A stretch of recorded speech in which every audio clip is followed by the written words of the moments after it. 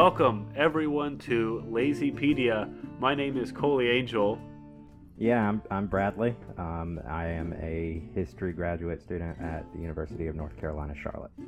And I know very little about history. But we're going to talk about history together, which is going to be a lot of good fun. And for today, we have decided to start by talking about the history of food, or more, I guess, accurately, the history of like interesting food or exotic foods. You think that's a better summary? Well, Roman, really. Roman food has always been interesting to me. Recently, I saw it reported they uncovered kind of like a snack stall in Pompeii. It's not open to the public, obviously, yet. They're still researching it. But, I mean, this thing still has the frescoes of, like, different birds painted onto the side, and it's colorful. And I feel like a lot of time when we think about Rome, it's almost like stuffy. It's like this, we think of all this marble white and, you know, these big monolithic statues staring down at you, just all white, everything white, basically. But Rome was very colorful. The Roman Empire was a colorful empire. There was paint on everything. And this fresco that they uncovered in Pompeii still has the paint on it. And it's just so cool because it's just one of those aspects of history that I feel like you never really think about. It's like, oh, well, what did they eat then compared to now?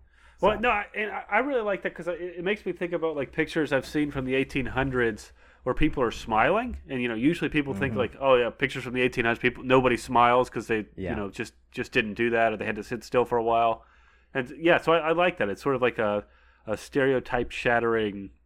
At least, you know, for me, who definitely thinks Rome is all white and, you know, concrete pillars and Julius Caesar, and that's the extent of my knowledge. Well, it's like so, and already I'm going to jump off topic a little bit just to prove this point.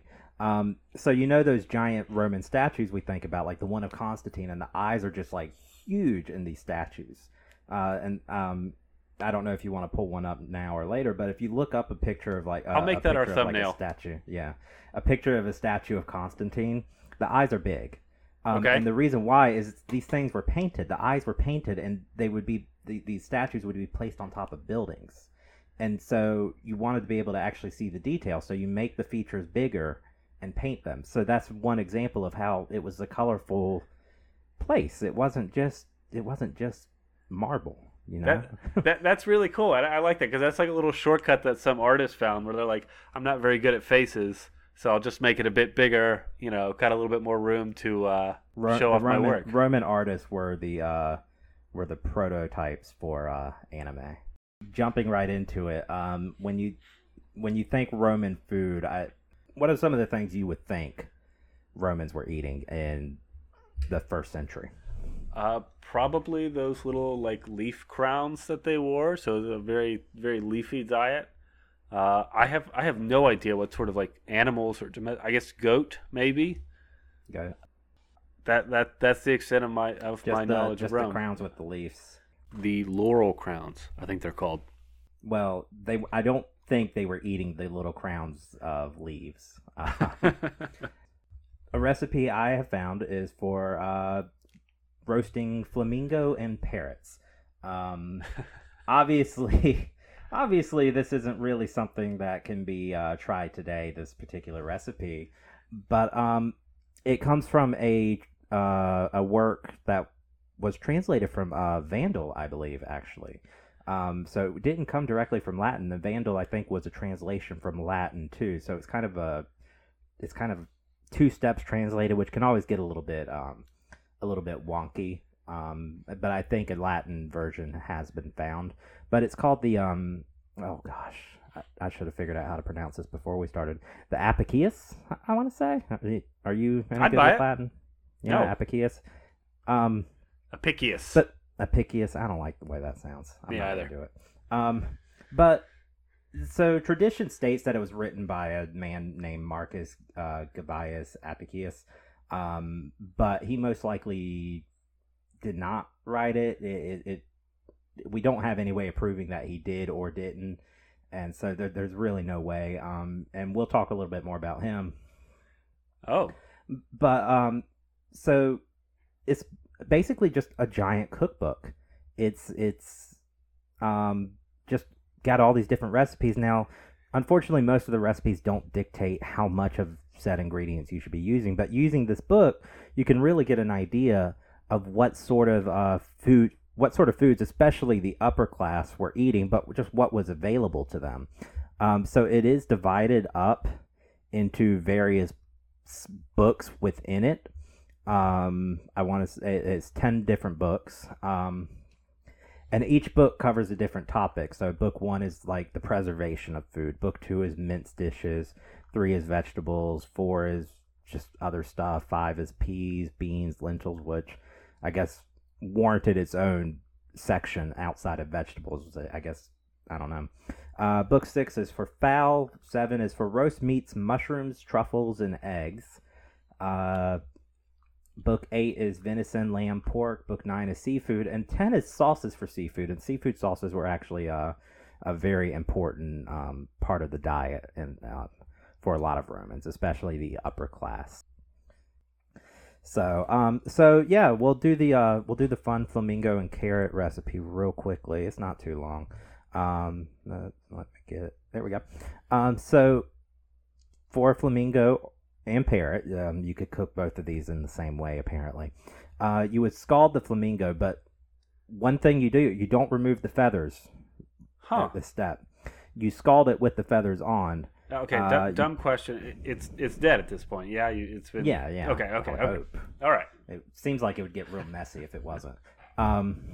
Like unlike a lobster, a flamingo would probably resist getting thrown into a pot. But you would put it in a pot, add water, salt, dill, and a little bit of vinegar to be parboiled. Then you would finish cooking it with leeks and coriander. And then you would add some stuff to give it color, but in a mortar, so you kind of in a separate mortar, you're making the spice almost for it. So you're using pepper, cumin, coriander, mint, and then adding a little bit of vinegar with some dates. And then you essentially that's kind of making a sauce, so a spice sauce for you. And then you pour it over the boiled bird and you serve it. Most meats were actually boiled in the Roman Empire. They didn't really have a spit, and ovens were really, really, really expensive. So you did a lot of boiling. That actually, like, I know this sounds good. That actually doesn't sound that bad. Like, I was expecting something that was sort of like, like downright shocking. But like, I feel, I mean, like, don't get me wrong, the feathers on it, that would be, shocking. But overall, like a little spicy boiled meat doesn't seem that bad. That said, flamingos they're pretty gamey, aren't they? They're not very thick. I've never had a flamingo, so I mean they have the stick legs. You don't eat flamingo legs, obviously, but I mean it's been a while since I've been to the zoo, but I feel like flamingos have meat on them. Like, yeah, I mean, yeah, they got to have something. I'm not going to go to the zoo and try out this recipe. No, it is illegal. We did look it up. We wanted to make a recipe that we could try together, but flamingo is actually illegal to eat in all 50 U.S. states. So, what about parrot? Did you find that out? I did not search for that. Well, parrot, you cook it in the same way. But you were just talking like, oh, it doesn't sound too bad. Well, so just above this recipe in the book, there is a technique that they give right before this particular recipe. The treatment of strong-smelling birds of every description. For all birds of all kinds that have a goatish smell, pepper, thyme, dry mint, sage, dates, honey, vinegar, wine, broth, oil. The birds will be more luscious and nutritious and the fat preserved if you envelop them in a dough of flour and oil and bake them in the oven. Again, even for rich people, that was a ovens lot. Ovens were big. But basically, you don't have refrigeration. Okay, really. Right. And so this is one reason why, and you see this happen in the 1400s too, when the Atlantic trade starts up and they're searching for that route to India. The Romans were getting their spices from India. In fact, there was trade. I mean, the Romans were trading with China too. Like wow. We don't think about this. And China at the time was, well, I mean, I say at the time, but Rome literally was a 1,000-year empire essentially. But China had a lot of power at the time too, at various points. But the trade with India was big because you needed these spices to mask the fact that your meat was going bad very quickly. You did not have refrigeration at all, really. So like, what's the time? Is there any indication of like, yeah, eat this within 24 hours, or I mean, was it longer? Was it days? So I'm gonna jump ahead a few hundred years here. Just because my base of knowledge is mostly actually in like the 17, 18, 1900s, a little bit of 16. So dried meats were what you typically would go with. Fresh meats, unless you had just hunted it, typically is was less common. You would dry that out usually because dried meat's not really going to go bad as nearly as fast. I mean, think about your beef jerky. Like, right, that's what I was thinking. Right, yeah. But these foods smelled, and they tasted bad. They weren't good because they were literally going bad. They were rotting. Bacteria was eating them. So that's actually why the spices were really important back then, and why Europe in the 1400s was trying so hard to find a new way to India to bypass the Ottoman Empire that had conquered Constantinople and renamed it Istanbul in 1453. European nations, these new nation states that were forming out of the aftermath of the Renaissance and the fall of, well, the decline of Catholic dominance, were looking for a way to India that didn't revolve around going all the way around Africa like the Portuguese were doing, like the Romans even to an extent were doing, though they were using overland routes because their empire stretched, down into the Arabian Peninsula. They did actually have allies in the Arabian Peninsula and on there was a kingdom there named Axum, and so the Romans had trade with them. So there was various overland routes, but it was stupidly expensive. Right. It kind of, like, for me, it makes sense now why, people were so motivated to go and get spices. Because, like, thinking about, like, okay, I can either have, like, cooked meat with no spices. It's different if it's literally rotting. So yeah, I can totally understand, people sitting around eating, really gross stuff and like, come on, we got to get our stuff together and we got to get over there. That's good motivation. But these spices were really expensive because of just how long it took to trade it. So the Strabo, he was a geographer. I can't remember the exact dates he was writing, but he writes his comments on everything. If you're a geographer, that meant you were writing about the people and the land. You weren't just going like, oh, this river is whatever. But Strabo basically is commenting on the trade with India around the time of Augustus Caesar, I believe, and he's almost like upset that there's so much money from Rome going to India. Like he's upset about this. Like it's almost like a nationalistic thing. He wants this. It was black pepper was the specific trade that he was fussing about. He he doesn't necessarily like this. There is another writer, the Pliny the Elder, I believe, also comments on these massive caravans going to India, and yeah, it was a big thing. Like, this was a huge deal to have this, but it was so expensive. So if you were just a regular Joe in the Roman Empire, you weren't eating these spices. No. Okay, so I guess that's sort of the caveat for this first meal is that these are wealthy people having a extravagant meal. Mm-hmm. This is not an average day. Yeah. Okay. So I guess, and I'm putting you on the spot here. What might be an average Roman meal? Breads, a lot of breads, different types of vegetables, maybe some fruit here and there. Bread was the big thing though, because it was essentially state sponsored. So one reason why Egypt was so important to Rome, and why during the time of Caesar, Julius Caesar, Augustus Caesar, Mark Antony, the third guy that everyone forgets about at that time. I watched the Rome miniseries and I don't even remember his name.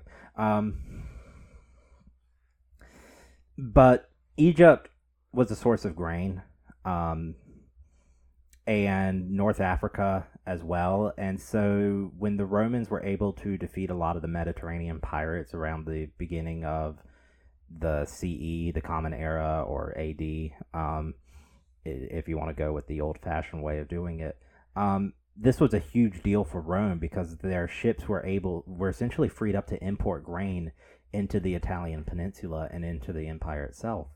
And so you have these massive fleets coming from like Egypt and the Levant going to Rome with these huge shipments of grain. And so what the Roman government did, they essentially subsidized this. And they gave these out. Originally, it was at a cost, but it basically Rome was taking the treasury was taking the hit, so it was a small cost. And then eventually they switched completely to, if you were a Roman citizen, you every single year got X amount of grain. How did that work out for him? The whole like you get so much grain a year, Roman citizen. Worked out fine. They essentially did it until the empire fell apart. It switched to cheaper materials, obviously, and in times of civil strife, you're going to struggle. And I mean, Rome definitely had its fair share of political problems. They weren't necessarily this bastion of like political stability. You have the crisis of the third century crisis, in which it's like a dartboard of emperors, where you just throw the dart and you've got a new emperor. Which actually ended up resulting in price controls on food, because the value of currency had dropped so much that when Diocletian kind of stabilized this empire, Diocletian set up the kind of the East Rome, West Rome dichotomy that we kind of think about when we think about the Tetrarchy, is what it was called. Basically, he instituted price controls on different food. But as far as I know, the importation until Rome really kind of fell apart in the West was ongoing. I mean, it's interesting. You talk about like the leveling out of the cost of food as like the government controlled food is like it brought stability after a bunch of different uprisings. I guess it makes sense, because if people are hungry, they'll be angry enough to go and kill somebody calling themselves the emperor and get a new emperor. But if everybody's fed and Well, it was the army that was doing the killing. That's the fun part about the third century crisis. It's the army that's typically overthrowing emperors and putting up a new emperor, and the emperor is usually a general of the army. So the reason why the economy was just going down the gutter when this is going on is what the emperors would do. They take the throne after their army, the army puts them on the throne, and they usually get the army to help them by saying, "I'm going to pay you a lot more. You're all getting a raise." They take the throne and they realize, oh crap, the treasury's empty. Okay, we got to figure this out. So they recall all the currency, they melt it all together, and they mix in a bunch of cheap metals with it. So they're debasing the value of the currency. And then they reissue it. Well, now prices go up because you have more currency in circulation. It's the basic rule of inflation, basically. Right. And the cycle continues. The army gets mad. They're like, oh, our money's worthless. We need a new emperor. So they do this. So prices just keep going up, and currency just keeps getting more worthless. So there's some treasurer there that has seen, a new guy walk in the door every other week and says, "All right, let me show you what's going on." Yeah, open the door to the treasury and there's just nothing. Yeah. So what this price control actually does, it offers another really cool look into what sort of foods were being purchased. The University of Pennsylvania Law Review journal compiled a lot of this together and even went through the trouble of converting it into modern currency for us for some of these. So I'll read off a couple of these real quick. So barley sold at a per bushel would have been 87 cents per bushel. How much is a bushel in like a layman's term? And let me pull up my Inner Farmer. I'm definitely not typing goes to Facebook. Farmville. Yeah. What's that farming dating site? I can't remember. Farmersmeat.com or something. Was that what it was called? Farmersmeat.com? Or anyway. Maybe Only Farmers, I think. Yeah. No, that sounds worse. Oh. So a bushel comes out to... So it depends, and this is really annoying. So imperial would be 8 imperial gallons, and metric it'd be about 36 liters. So it's a lot. It's a decent amount. So you're getting a lot of barley for that. Okay. Dried beans sold per quart would be about 5-6 cents per quart. Beer, much cheaper than it is today. Much cheaper, coming out to 3 cents a quart. Oh my goodness. Yeah. But again, did they have like the water issue, like where people can't drink water because it if you let it sit, Rome had indoor plumbing to an extent, and they had clean water. That wasn't really a big deal. They had aqueducts moving clean water into cities and stuff. Your cities are going to be dirty anyway, and there's actually a reason you don't eat pig, because pig is just kind of running around your cities eating everything on the ground. Mm-hmm. But the Romans themselves, the reason they were really able to have a lot of these connected cities is because for the most part they had water supply. That wasn't as big of a deal. So salt per bushel, 87 cents. So goodness. some of the more expensive things. One male pheasant would be $1.08. These are the prices set by Diocletian. These are the price controls. Okay. Let's see. Fresh onions. For 25 fresh onions, you could get that for 2 cents. Wow. Onions are so good. It's like the base of so many flavors. It is, yeah. But this gives you an idea of what they're eating. So other things on here: peacock, hare, hens, ham. Pork was allowed to be eaten. Cheese, sheep's milk, apples, asparagus, but cultivated asparagus, artichokes, oysters, river fish. Yeah, so that's a few examples there of a few a few of the other things. And the cool thing about these price controls too is they also included wages for like barbers and that sort of thing too. So which is neat. Interesting. So like, would you go to like a grocery store, or was it like a market? Like they had markets, yeah. Okay. Yeah, they had markets. So I'm gonna kind of double back here to that cookbook, Apicius, or the one where. So they ascribe it to a man named Marcus Gavius Apicius, and this dude loved to eat. Like this was his life, was eating. Yeah.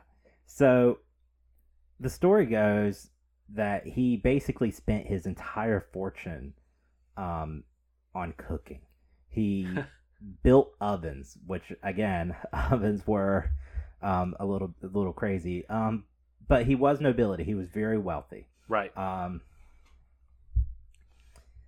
So yeah, he apparently he advocated for like he was a gourmet. He just loved to eat. He wanted to eat everything he could get his hands on. And he would host the best festivals. And like, yeah. this dude was just insane. I bet, but because as I'm imagining this, I'm thinking about like people who are just like, yeah, I'll just have plain bread, that's it, and that's their life. And they're just like, yeah, that's what I eat, that's how I do it.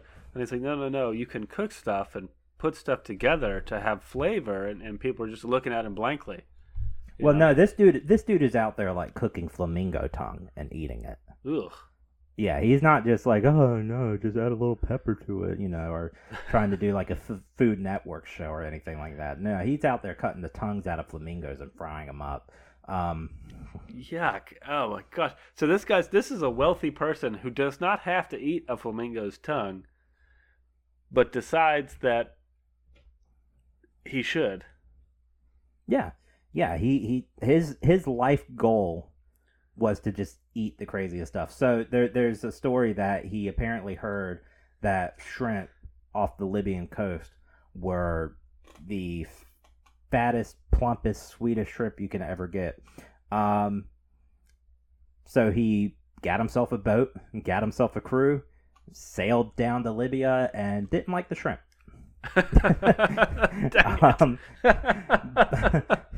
I'm imagining him on a seashore with his arms crossed. Just angrily staring out at the ocean, just shaking his head, disappointed. But that's costing a lot of money, right? Like, that's not cheap. Right. To do that. Okay. So his downfall was in how much he ate. He did not suffer a health issue, as far as we know.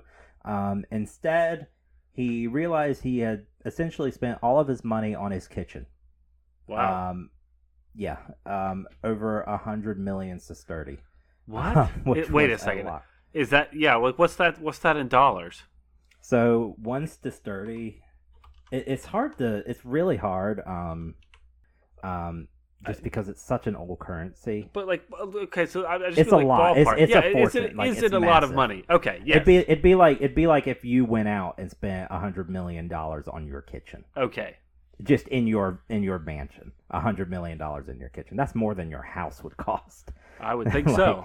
Like he's spending a ton of money, and so he reached a point where he realized he was running out of money, and he had more money going out than he had coming in. Uh-oh. So he killed himself. Oh. Yeah, he poisoned himself because he did not want to go bankrupt. Goodness. So did he die in his kitchen? Who knows? But he basically is the embodiment of the "I'm here for a good time, not a long time" mentality. Like this guy is "I'm here for a good time, not a long time." He's kind of like Gatsby, He's like the Gatsby of Rome, except he's not into like a girl. He's just really into food, and then it kills him. Yeah, basically. Later writings portray him kind of more in a negative light, so that does maybe lend to some idea that maybe these are exaggerated, maybe, but we have recipes for it. But we don't have like a well-written biography. Most of his life comes from different books. Pliny's Natural History, which also talks about that trade to India. It's spotty, but we do know that he existed, and that usually in history where there's smoke, there's fire when it comes to this sort of thing. So the chances of this guy just being some random nobleman that all these historians later were like, we're going to make him out to be a really fat man. It's probably unlikely. He probably was a glutton.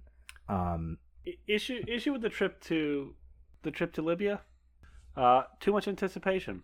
If you look forward to a meal for however long that trip is going to be, at least in my mind, many hours, it's not going to be as good as you want it to be.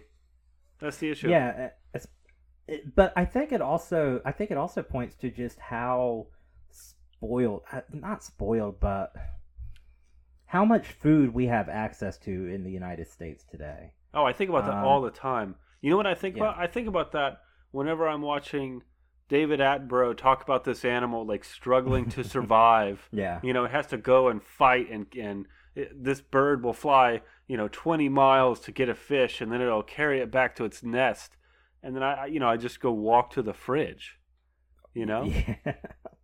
Yeah, these yeah, but like you could go to the grocery store and get you some half decent shrimp, you do need to pay attention to where it's from. Try to get some caught off the East Coast, not frozen if you can.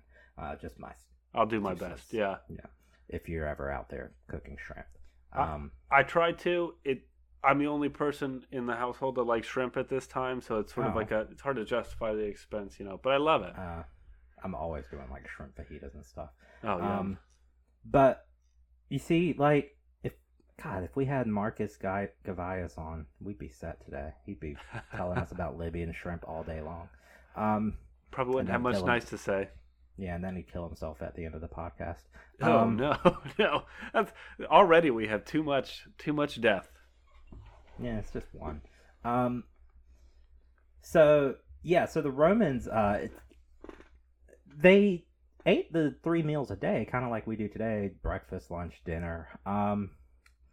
So does that like play? Do they have a similar schedule? Where they like waking up and going to work and then stopping for lunch and. So this is one of those things I wasn't sure about, because I had always worked under the assumption that our kind of modern 9 to 5 type day was basically an industrial revolution construct. It didn't with the advent of gas and electrical lighting. It kind of allowed us to work different types of shifts. But the fact that the Romans were eating 3 meals a day has me kind of wondering, how at what time did they do it? So you ate at daybreak, when the sun came up, and so and even to an extent until the 1940s, 50s, 60s on farms, this was pretty common. You woke up and you started working, and then at daybreak you ate something, and then they would eat another meal at 11, and then their dinner or cena was later on in the day, so probably 6, 7 o'clock or so, and that's kind of going to be your largest meal of the day, much like it is today. Your wealthier citizens had these massive ones, basically, and it was this huge social affair. So I don't know if you've ever seen the miniseries Rome, but this is kind of what you think of is these just all the well-to-do important people are coming over for dinner, and it's basically a who's who of a thing. You want to be seen at these wealthy cenas, right? Yeah. So was that like a like an event or so but like was that like a daily routine of people to go over to other people's houses and eat, or was that like for the wealthy? I imagine it was fairly common. I don't know if it was just routine. I've not done necessarily that much research. I kind of intend for this to just be more of a general overview, and hey, if you're really interested in something, go look it up, because that's the fun of history. But I mean, it was a big thing, and you showed off your best food at these things typically. So if you're out there putting 3 pounds of black pepper on your pheasant, well, you've got money, and you're showing off. Hey guys, check this out, and you're essentially dumping your wallet onto this boiled bird, which today is just like, I don't want 3 pounds of pepper on my boiled duck. So let's talk about the pepper for a minute, because this was like the status symbol for a while, right? Like pepper was black pepper was a big one, yeah. Right, so people would pile it onto their food to show everyone at the table just how refined and or wealthy they were. Yeah, showing off wealth was always, I feel like it still is a big thing when you at social events for wealthy people. I'm definitely not one of them, so you're lucky if I'll make a grilled cheese for you if you visit me. I'm not going to be dumping 3 pounds of pepper on it because, well, that pepper's mine. But yeah, so yeah, you're dumping your spices to basically show your wealth. It's a status symbol to be able to do this sort of thing. Right. And so that's why you're going to have these crazy meals like flamingo or parrot. You're showing, hey, I have the resources to get this. And it's a sign of status. It's showing off your place in society if you're a wealthy Roman citizen. That I just feel like I don't know, I almost feel sort of bad for like the wealthy people, and that's like not often a thing that I feel, because I feel like their way of showing off is like not at all a good way to like actually have a good time, you know? Because if you have a bunch of pepper on a gross piece of meat, you know, you may, like, I imagine even people in the time were like, okay, I like this, this is good, but in their heads they're like, I don't like this, this is not good. I don't know if that's necessarily true, because tastes really change over time. Like you even go back to the 18th century and look at some of these recipes, and you're like, it doesn't sound good. But you didn't have access to sugar. You know, sugar wasn't really a sweetener. You're going to use honey for your sweetening. So our modern tastes, especially in the United States, are so different than what you would have back then. We're addicted to sugar and caffeine in the United States, basically. We're addicted to all these different types of fats that are artificially created, essentially. High fructose corn syrup, that you don't have that then. So our taste is so radically different from what they're eating back then. They're not, and notice another thing, they're not eating red meat, really. You don't see a lot of red meat in these recipes. It's a lot of birds. That's good for the heart. It is. It's almost like we were naturally evolved to not eat so much red meat, but I won't get into that. I'm not a militant vegetarian or anything like that. The point is, basically, our tastes are kind of defined by the environment you grow up in. Right. I totally agree with that. I just think about how I am so fortunate to have so much good tasting food at my disposal. Mm-hmm. Right? Like I can look on my phone, online, or just go to the kitchen and make something that tastes really, really good, or have it brought to me by someone else. And it absolutely tastes good.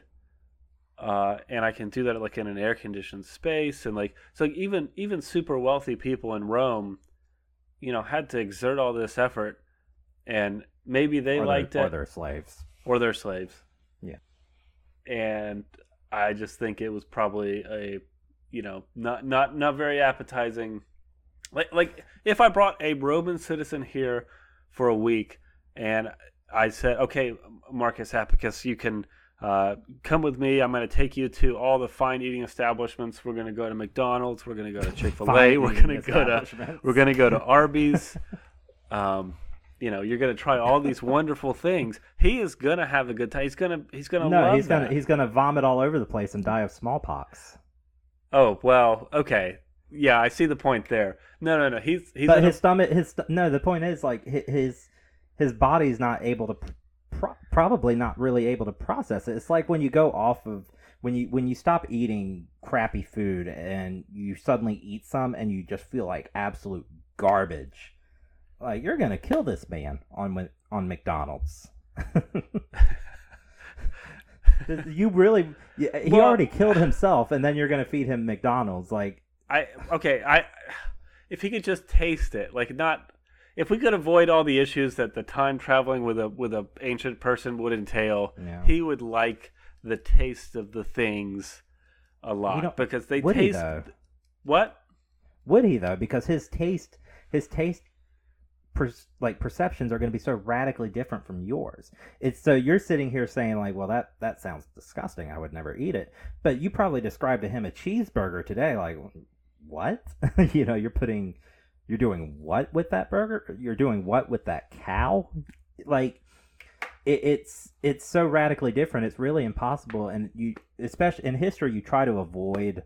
And now, I mean, I'm diving into like almost a philosophical history thing. You try to avoid anachronistic tendencies like that, where you're projecting something from the past into the future, or vice versa. So it's impossible really to say anything regarding that, because his whole world is completely different. I know we kind of think of Rome as almost this like proto-Western society, but it's a very different world in Rome. A lot of the things we think are like Western today and the Romans were doing, it's so different. So Right. That's my feel. I That said, if you want to but take on the McDonald's, be my guest.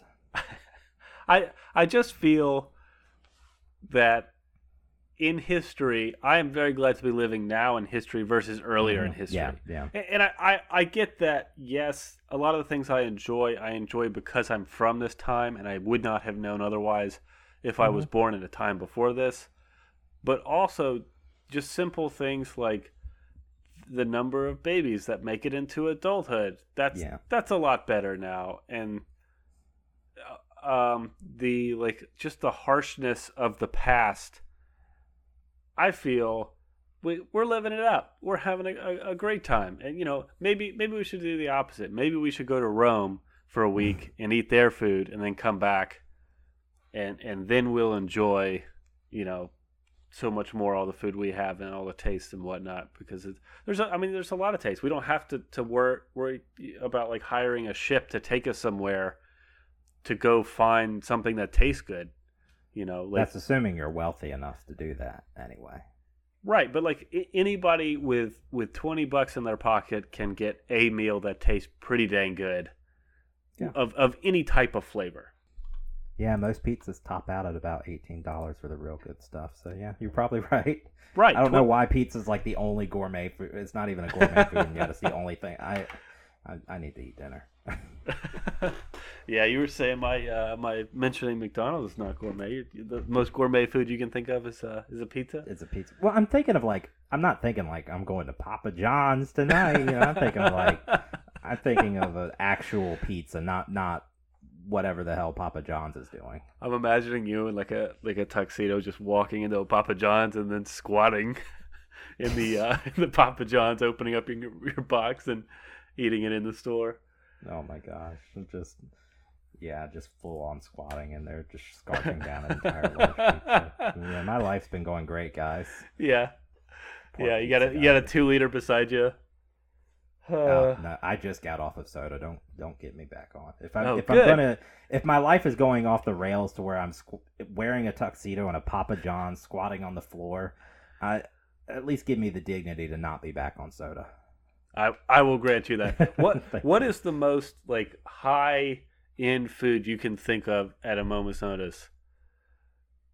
Like, just if you think of like high end food, boom, what comes to mind? I don't know, caviar. That's exactly what I was thinking. Yeah. Yeah. Is that high end? I think it's one of those like stereotypical things where it's just like this is what wealthy people like. Wealthy people like wearing like silk smoking jackets, and they really like classical music, and they really like caviar. That's what we, the common people, know about the wealthy people. Sounds like an asshole. Facts. I don't trust anyone who listens to classical music while eating caviar and listening to classical music. Yeah, they're like, "Oh, this Beethoven's so good," and I'm like, "It's just a violin, dude." But did Beethoven use violins?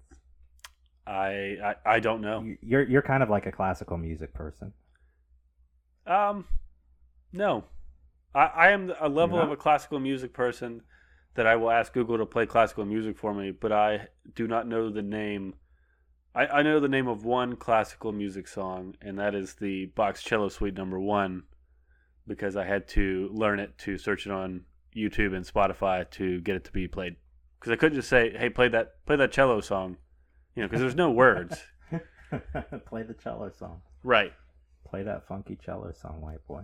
That actually may be what plays if you say "play the cello song." Well, yeah, but don't activate anyone's Google Assistant while we're doing this. Oh, that's okay. Yeah, that's true. Yeah, it'd be like when those newscasters bought all that Amazon stuff on accident because they were reporting about an Amazon thing. We're way off of Roman food now. Oh, okay. Just as a closing here, I would love to hear if any president has ever been gifted a large amount of food from anyone. Oh, yeah, Tommy J. Thomas Jefferson was gifted this massive wheel of cheese, and they had to build like the special wagon just to get it to Washington, D.C., and they ate on this wheel of cheese for like 2 years or something ridiculous. It was nuts. I can't remember the exact sizes off the top of my head, but I mean, I'll look it up. Tommy J's cheese. Okay. I don't like the way that sounds. So yeah, we're not even talking hundreds of pounds. It's like at least 1,000 pounds, right? Yeah. So this thing was 1,235 pounds. Oh my goodness. It was a gift from the town of Cheshire, Massachusetts, to Jefferson. But I mean, that's massive. I really just want to, like, how on earth, in a time before refrigeration, or why on earth in a time before refrigeration? You don't have to refrigerate cheese. Okay. Well, all the cheese I buy, you have to refrigerate. No, so some cheese you don't really have to. Like, it can sit out. But how long? Oh, I don't know. I've never done it. Okay. But like I feel like the sharper the cheese, typically, it can sit out. Like, there are certain cheeses that are fine. But also in this time period, for Thomas Jefferson anyway, they had spring houses. Yeah, so I don't know if you've ever like been inside a spring house, but they're cool. Yeah, and like the temperature inside a spring house is going to be whatever temperature the spring. So for people listening who don't know what a spring house is, basically usually it's a wood structure built over a spring, where this cold fresh water is essentially running through this house and this structure, and it keeps it cool. So you don't really have windows. You don't you have a small door to go in, and you're going to put your milks and different types of cheeses, small amounts, and eggs, maybe eggs, but you're going to put them in like clay pots and stuff and set them in this water. And for meats, if you want to try to preserve it a little bit, you can hang meats up as well in there. But the temperature in these spring houses is typically going to stay, no matter how hot it is outside, they're going to stay relatively close to the temperature of the water. So one I'm familiar with usually hovers about 58 to 60 degrees year round, regardless if it's 30 degrees outside or 90 degrees outside. So they did have spring houses in Thomas Jefferson's time. I don't know, this cheese you probably couldn't. How would you fit it in the door? I guess you cut it into pieces and fit it in the door. That is like severely impressive. Spring houses. Like I have no idea who made the first spring house or invented it or discovered it, but that is really clever. Yeah, so they were around for a while, and that could be another whole episode, like medieval foods, because it got downright depressing. Yeah. So yeah, that there's your Thomas Jefferson, was a cheesy man story. That's good. That might be the title. Thomas Jefferson was a cheesy man. Why did they give him so much cheese? It was a gift from this town to him. Basically, they were like, "Hey, man, we like you a lot." So. But I mean, I'm sure people in the town suggested other ideas other than instantly going to 1,200 pounds of cheese. So they basically believed that they were important. The Jefferson, this town in Massachusetts, they believed they were important for putting Jefferson into the Oval Office, or whatever office Jefferson was plopped into in the early White House. And so the big church there in that town, the big church in this town basically wanted to do something to thank Thomas Jefferson, or / remind them, hey, we kind of we helped you a lot. And so, yeah, they made cheese. Okay. No, that tracks. I just imagine there was a town meeting where everybody was in a circle talking about, okay, we did it. He's in the Oval Office. He's in the White House. What do we want to get him? And then somebody said, all the cheese. And they said, what? And they said, yeah, all of the cheese we have, we'll put it all together and we'll give it to him. They said, that's too much. We have so much cheese, we don't have something to carry it. And they'll say, we'll figure that out. We'll build something. We'll get it to him. We'll roll it down the damn river if we have to. Right. Just sail it. Yeah, and this person was somebody very important, nephew, and everybody just had to go with it. Yeah. Well, it was a church thing for the most part. And Jefferson he donated $200 to the church in exchange for the cheese. Because Jefferson did not feel that the president should be receiving gifts. So. That's nice. Yeah, I mean, he also had slaves, so. Right. Oh, there. Well. There, I'll ruin it for you real quick. So. Yeah, that does put a damper on it, absolutely. Yeah, but it puts a damper on most of our early founding fathers. So, yeah. That's it. We're done with you. Yeah. We're done with you. Thank you. Or if you haven't turned it off already, we're done with you. We're turning ourselves off now. Yeah. Right. Just like a Pickett's in his kitchen, we're out. Yeah. I'm out of money. I'm offing myself.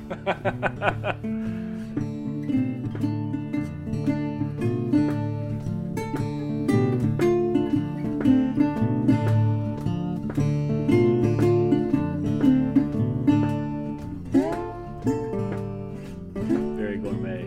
Yeah. I might get a Big Mac. I'm a splurge. Give me some real good food. No. I go with the McChickens and the McDouble. Bojangles just ruined. What's the McDouble? It is just like a small burger with two little patties, but it tastes. Oh, a McDouble. A McDouble. Yeah. What did you think? I thought you said McDevil. Oh, no. Like, is it? I thought McDonald's was serving deviled eggs now or something. It makes me think of like a children's Bible, but like a McDonald's children's Bible. And the McDouble tempted Jesus with frozen patties. It's Wendy's. Wendy's serving frozen patties. Yeah, McPeter at the McGate. Burger King would be King Herod. Oh, Burger yeah. King hunting Jesus.